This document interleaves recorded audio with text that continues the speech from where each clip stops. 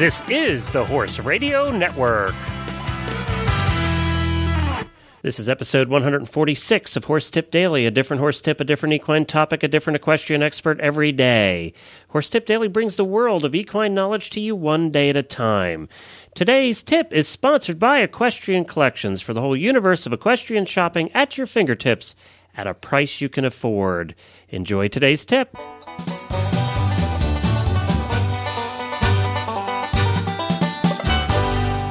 Hi, everybody. Glenn the Geek back with you from Lexington, Kentucky, and you're listening to Horse Tip Daily. Well, today I have back with me one of my favorite horse dentists in the country. He is one of the most popular equine dentists on Twitter and in real life, too. His website's called theequinepractice.com, and he's Dr. Geoff Tucker. He uses the tagline, Equine Dentistry Without Drama, as an advocate of no power tools. He's done a number of tips with us, and you can find them all by going to horsetipdaily.com and searching under the left-hand side there, the drop-down menu for Dr. Geoff Tucker, and that's Geoff. I do like talking to Dr. Tucker. I apologize because we do get off on tangents sometimes, but it's a whole lot of fun just to hear about his adventures in equine dentistry all up and down the East Coast of the United States.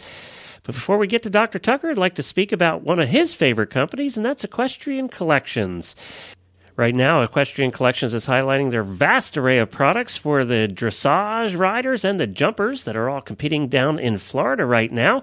And it's right on their homepage. If you go to equestriancollections.com, you'll see their wide selection. And they have a ton of products for you if you're a competitor, as well as if you're not a competitor, they have a section right on their homepage called Hitting the Trails, where all their trail riding products as well. You can get almost anything you need at equestriancollections.com, so check them out today. Well, let's get to Dr. Geoff Tucker. Well, hi, Dr. Tucker, and welcome back to Horse Tip Daily again.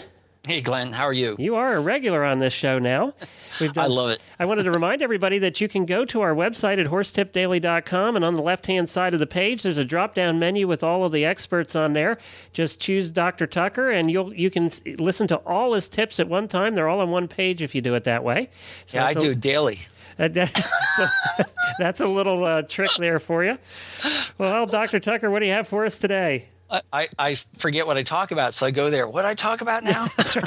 That's right. I have to go, I putting these out every day. I don't remember who I did which day, so my website's a good reference for me.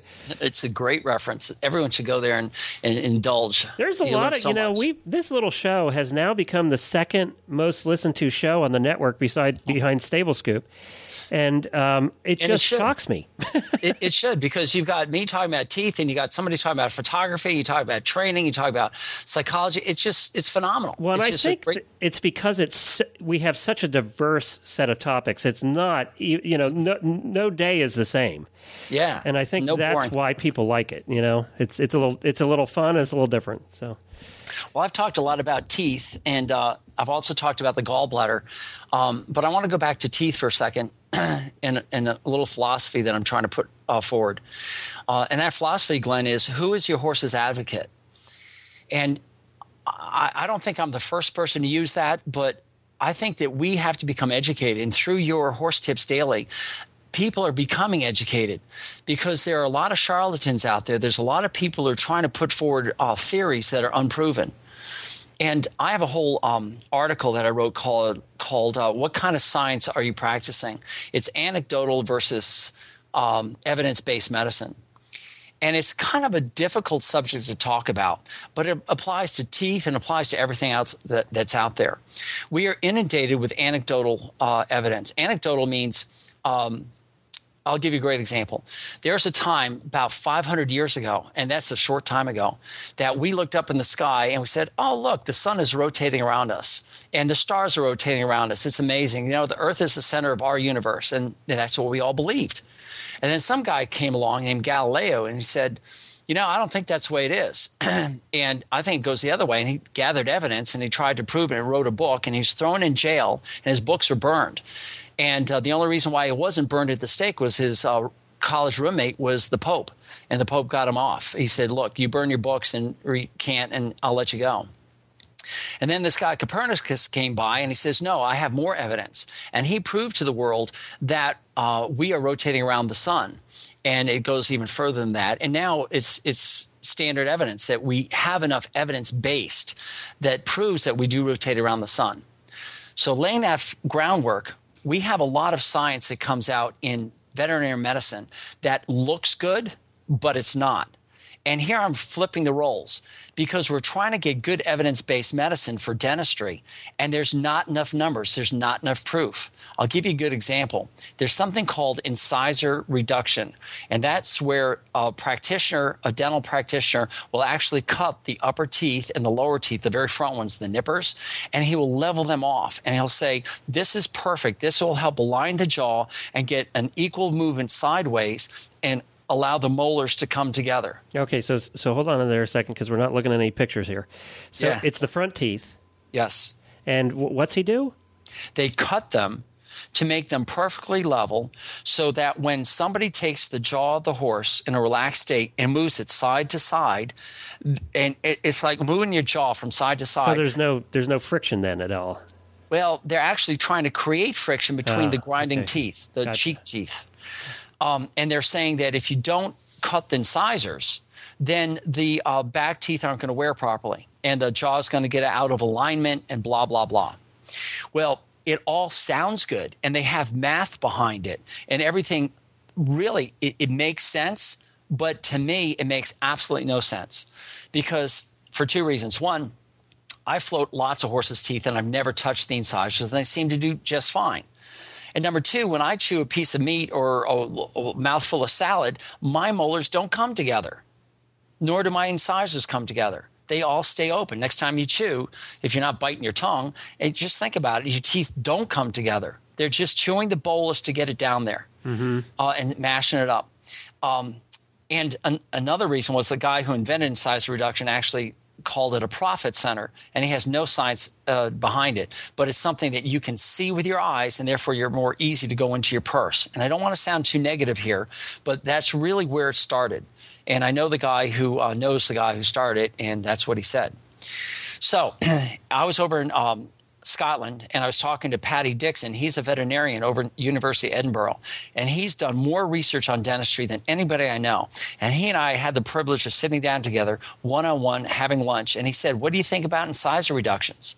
I said, I don't think there's any scientific proof behind it. I think it's wrong and it shouldn't be done. I think your biggest problem is the back teeth, and take care of that. And he smiled and he says, that's what we're finding over here. In fact, one of your esteemed colleagues over in the United States actually caused the death of a horse by doing the incisor reduction.